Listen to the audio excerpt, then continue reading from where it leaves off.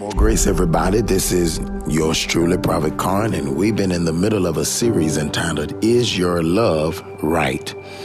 You know, this is part 3, and I just want to encourage you that if you've not heard part 1 and part 2, to go ahead and make sure you get those messages, part 1 and part 2 of Is Your Love Right? And to get it in its entirety, of course, you call the ministry and just give a gift of whatever you have.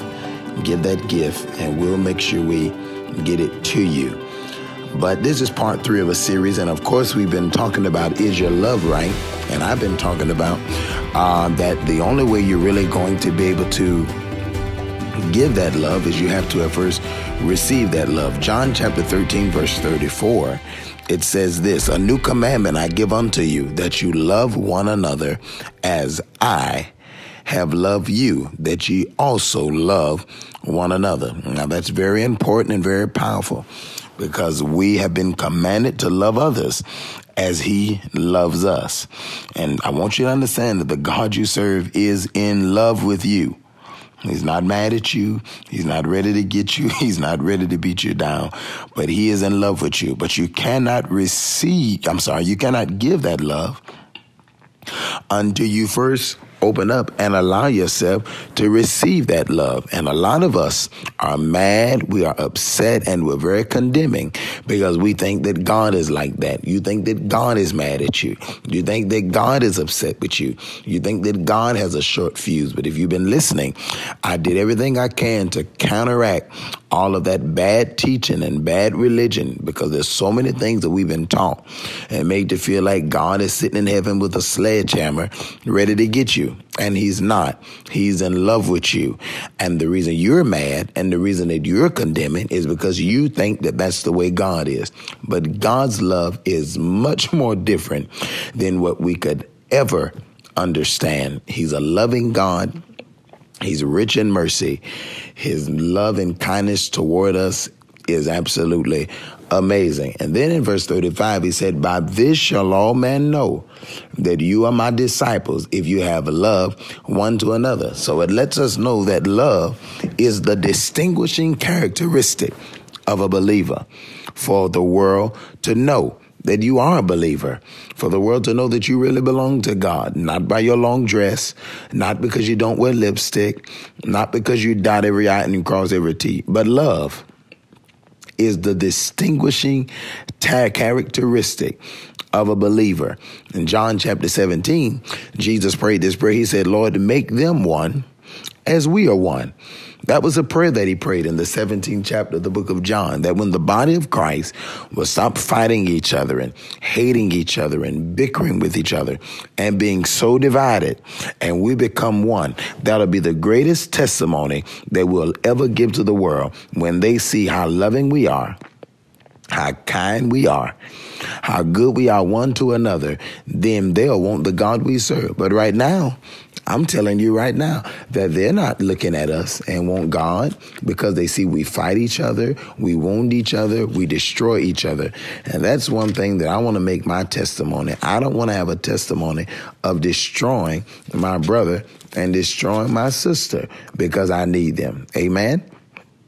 Exactly. So we went to the 13th chapter of the book of 1 Corinthians, and we dealt with what love is and what love isn't. We talked about what love does and what love doesn't do. All right. And if we also said that if he demands that we're long suffering and demands that we're kind and demands that we're patient and that we don't envy, that God would never demand something that he doesn't do and is not more. If he commands me to be holy, it's because he is holy. If he commands me to love, it's because he is love. According to 1 John 4, he that loveth not knoweth not God. I believe that's verse 8. For God is love. So if God commands us to be long-suffering, it's because he is long-suffering and he is kind. And God is love, and he's not against you. He's not mad at you. He doesn't look at what you do and say, I don't want to have anything else to do with you because of what you did. And the reason is because you are a new creature and God is spirit. And whenever God relates to you, he does not relate to your flesh.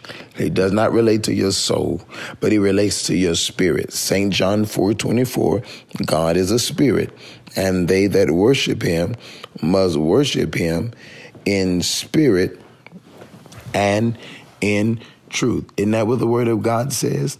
Well, I believe the word. And if the word of God says that, I believe it. Well, I'm new in the spirit. And because I'm new in the spirit, guess what God is? Guess how God sees me? He sees me brand new, according to 2 Corinthians 5:17. If any man be in Christ, he is a new creature. Old things are passed away. Behold, all things have become new. You're not going to be new. You are new. So God is not imputing your sins against you, 2 Corinthians chapter 5, but he commended his love toward you, according to Romans chapter 5, that while you were yet a sinner, Christ died for the ungodly. Amen. So I want you to see that. 1 Corinthians chapter 13, verse 4, charity suffereth long and is kind, envieth not. Charity vaunteth not itself, and it is not puffed up. Are you hearing me? That's what the word of God says about charity. Let's look at that same scripture in the NIV. Let's see what the NIV says about 1 Corinthians, the 13th chapter. You should look at it, because a lot of times when you look at these different versions, it really gives you a very good understanding of it. Look at what the NIV says. Love is patient. Love is kind. It does not envy. It does not boast. And it is not proud. That's a good version of it. Let's look it up in the Message Bible. The Message Bible is one of my favorite versions of the scripture. Let's look what it says in verse 4. Love never gives up. Love cares more for others than for self. Love doesn't want what it doesn't have. Love doesn't strut, doesn't have a swelled head, doesn't force itself on others, isn't always me first, doesn't fly off on the handle. Whew. Now that is powerful when you're dealing with the love. But let's look at the 13th chapter of 1 Corinthians, and let's try it in the Amplified Bible. This is just so good. I'm being so changed as I read this. Love endures with patience and serenity. Love is kind and thoughtful and is not jealous or envious. Love does not brag and is not proud or arrogant. Now I'm talking about God. Everything I'm telling you that love is, this is what God is, according to 1 John 4:8. He that loveth not knoweth not God, for God is love. Which means God never gives up on you. And it's amazing how we think people should be humble and this person needs to be humble. But guess what? Not only should people be humble, according to Matthew chapter 11, verse 29, God is humble. When you look at the 11th chapter, look at what he says. Take my yoke upon you and learn of me, for I am meek and lowly. This is God. God is meek. God is lowly. And even though he is the Almighty God, he doesn't act that way. According to Philippians chapter 2, oh God, this is just really blessing me. But when you look at Philippians chapter 2, the word of God says, verse 7, we can start there. And made himself of no reputation, and took upon him the form of a servant, and was made in the likeness of man. Being made and being found in fashion as a man, he humbled himself and became obedient unto death. That even though he knew he was God, he humbled himself. He limited himself. He became a man. That's powerful. That the God of the universe, who could hold the whole world in his hand, limited his hand to a body. So he did not just suffer on the cross, but he also suffered living in that body. The body that he lived in, he suffered and he humbled himself. You want to know why? Because he's love. And if you're love, you're not arrogant, you're not proud, you're not boastful, but you're going to humble yourself. You don't always have to be right. Love envieth not. In nothing you have, it desires, all right? That's what love is. So God wants you to know that he loves you so much that you had nothing to offer him.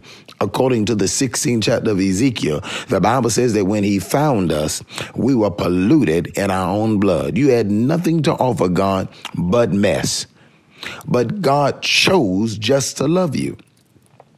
He didn't want something. He wasn't after something, because true love isn't loving for something. It's when you love somebody for nothing, not because you're trying to advance in some kind of way, not because you're trying to get up better in status, not because you want something, but the true love of God is a love that loves for nothing.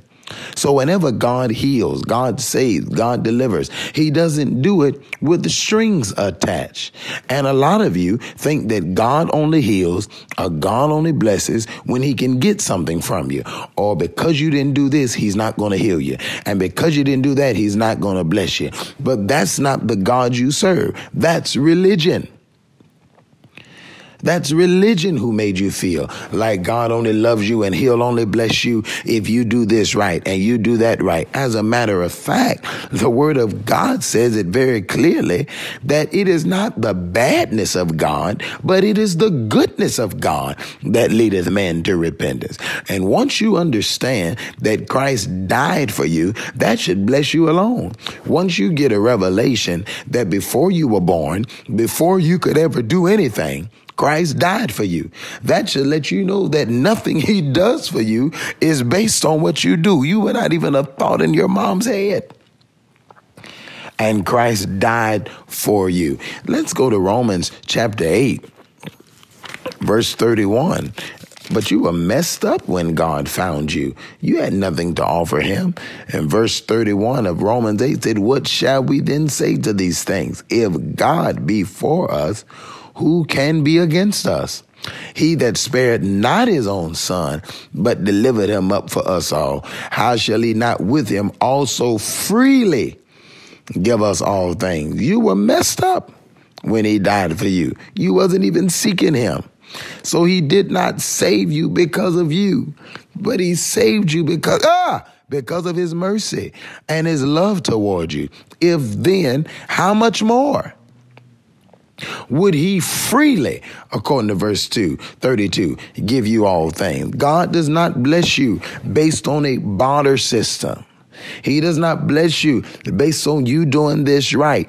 He healed you, according to 1 Peter chapter 2, verse 24. You are already healed. He healed you at Calvary, and faith is belief in what Christ has already done.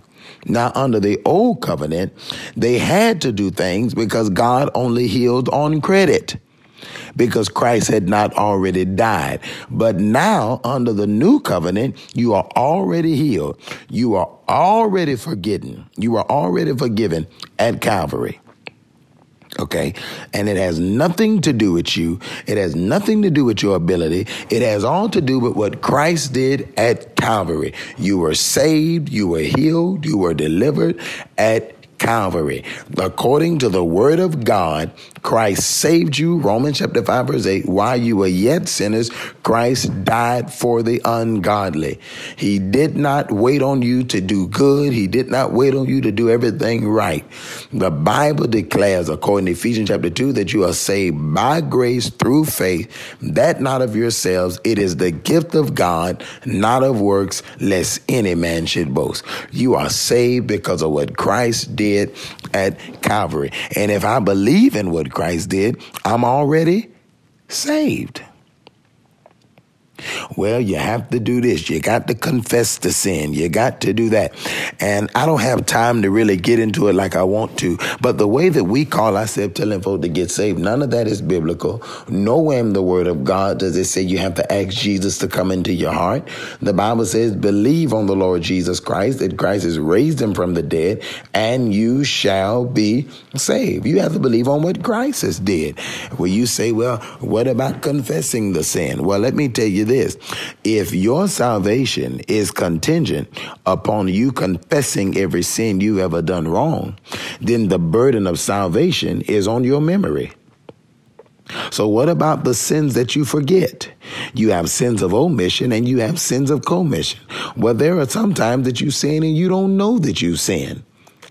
Are you going to be lost? Then most of us will go to 1 John chapter 1. Well, 1 John 1 said, if you confess your sin, he's faithful and just to forgive you and to cleanse you from all unrighteousness. Yes, that is what the Word of God says. But if you look at that scripture in context, it's dealing with strife. It's dealing with confession. Even when you look at James chapter 5, when it's telling you to confess your sins, it's whenever there's strife between the brethren for a relationship. But never did the Word of God say that. When you go to, never did it come to when it come to being saved and receiving what Christ did.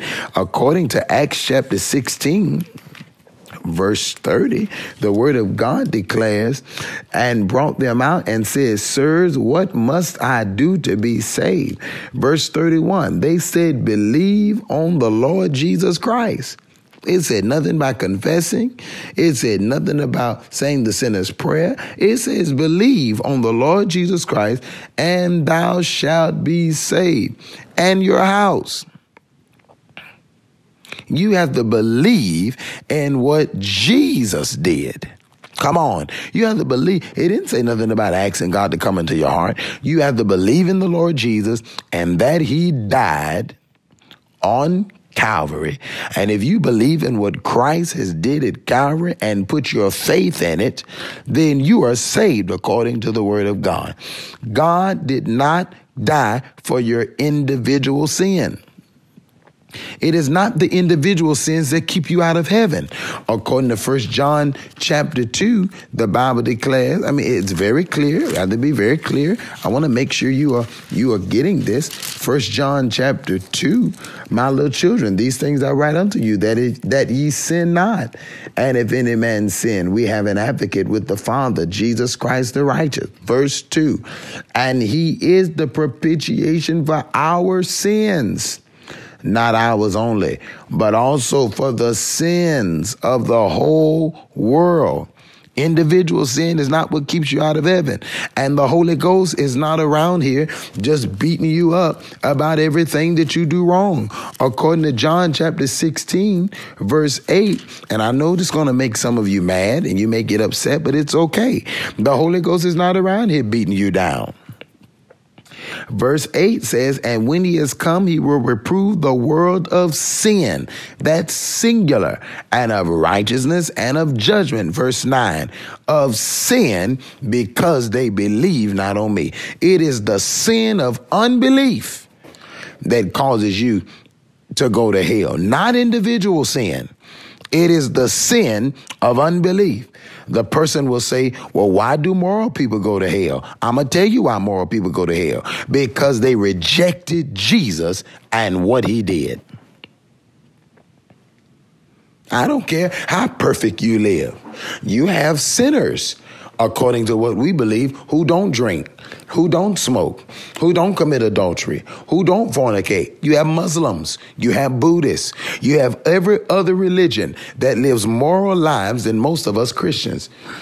Why are they going to be lost? I'm going to tell you why they're going to be lost. They're going to be lost because they don't believe in what Jesus did at Calvary. And except you believe in the atoning power of the blood of Jesus, you will not be saved. If you don't believe in what Christ did at Calvary, that he died for your sins through the blood of Jesus Christ, you will not be saved. That's what separates us from every other believer. Yes, before Jesus died, your sins were counted against you and what you did mattered, but not anymore. What causes you to miss heaven now is when you reject Jesus.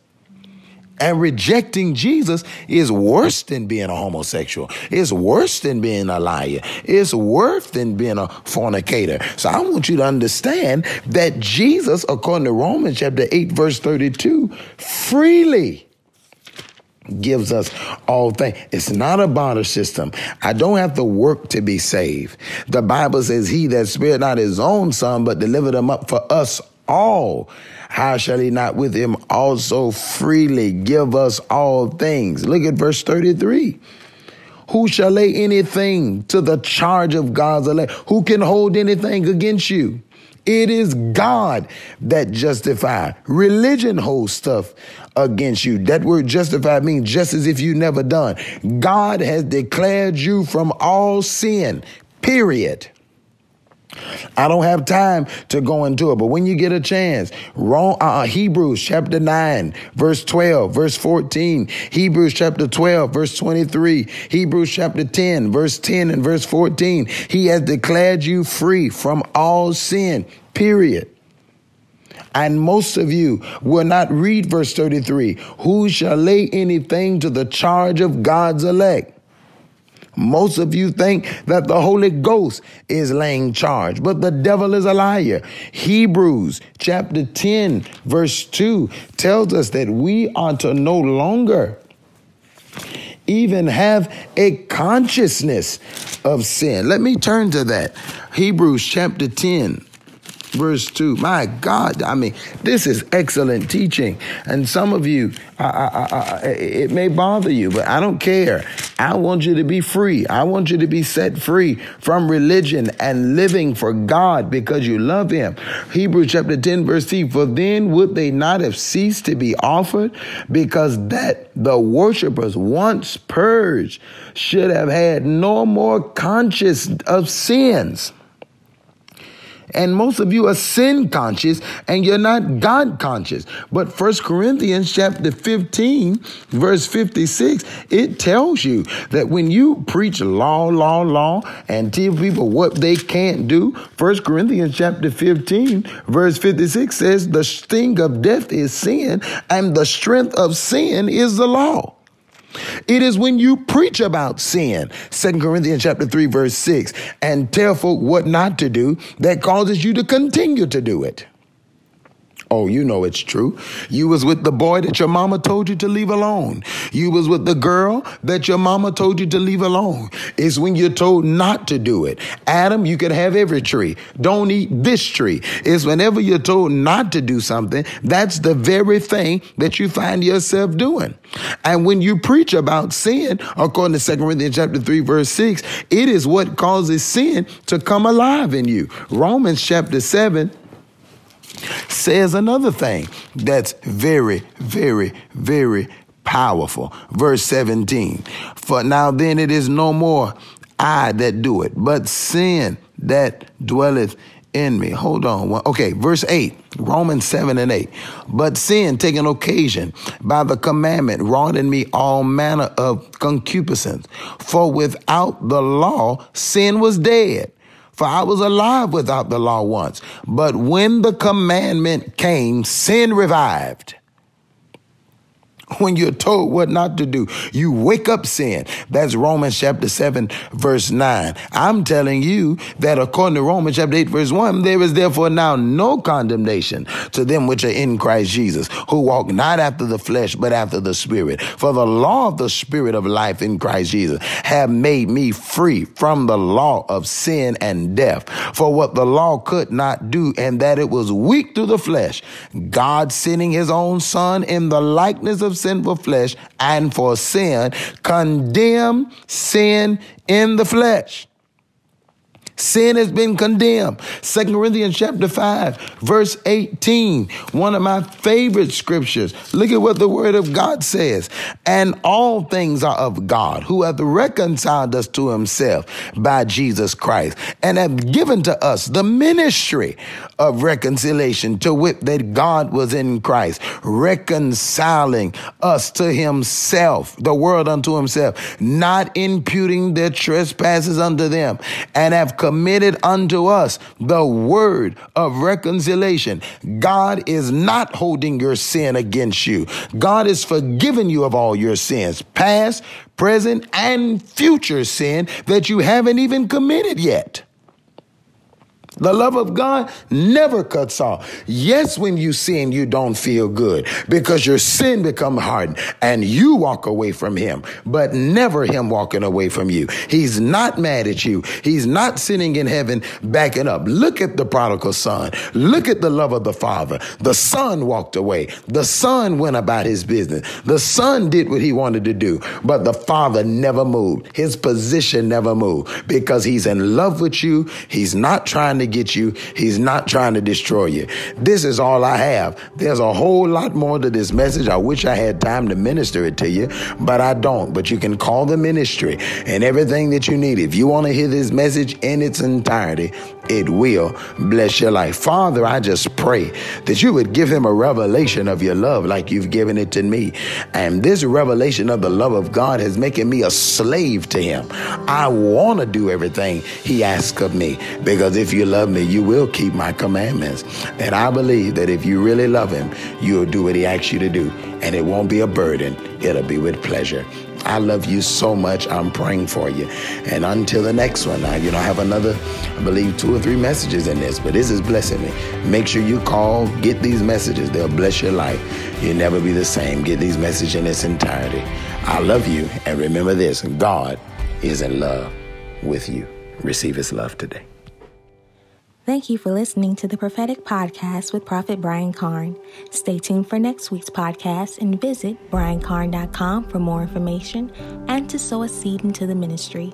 To receive this message in its entirety, call 1-855-984-2276 or 1-833-522-5433. More grace. We're excited about your future.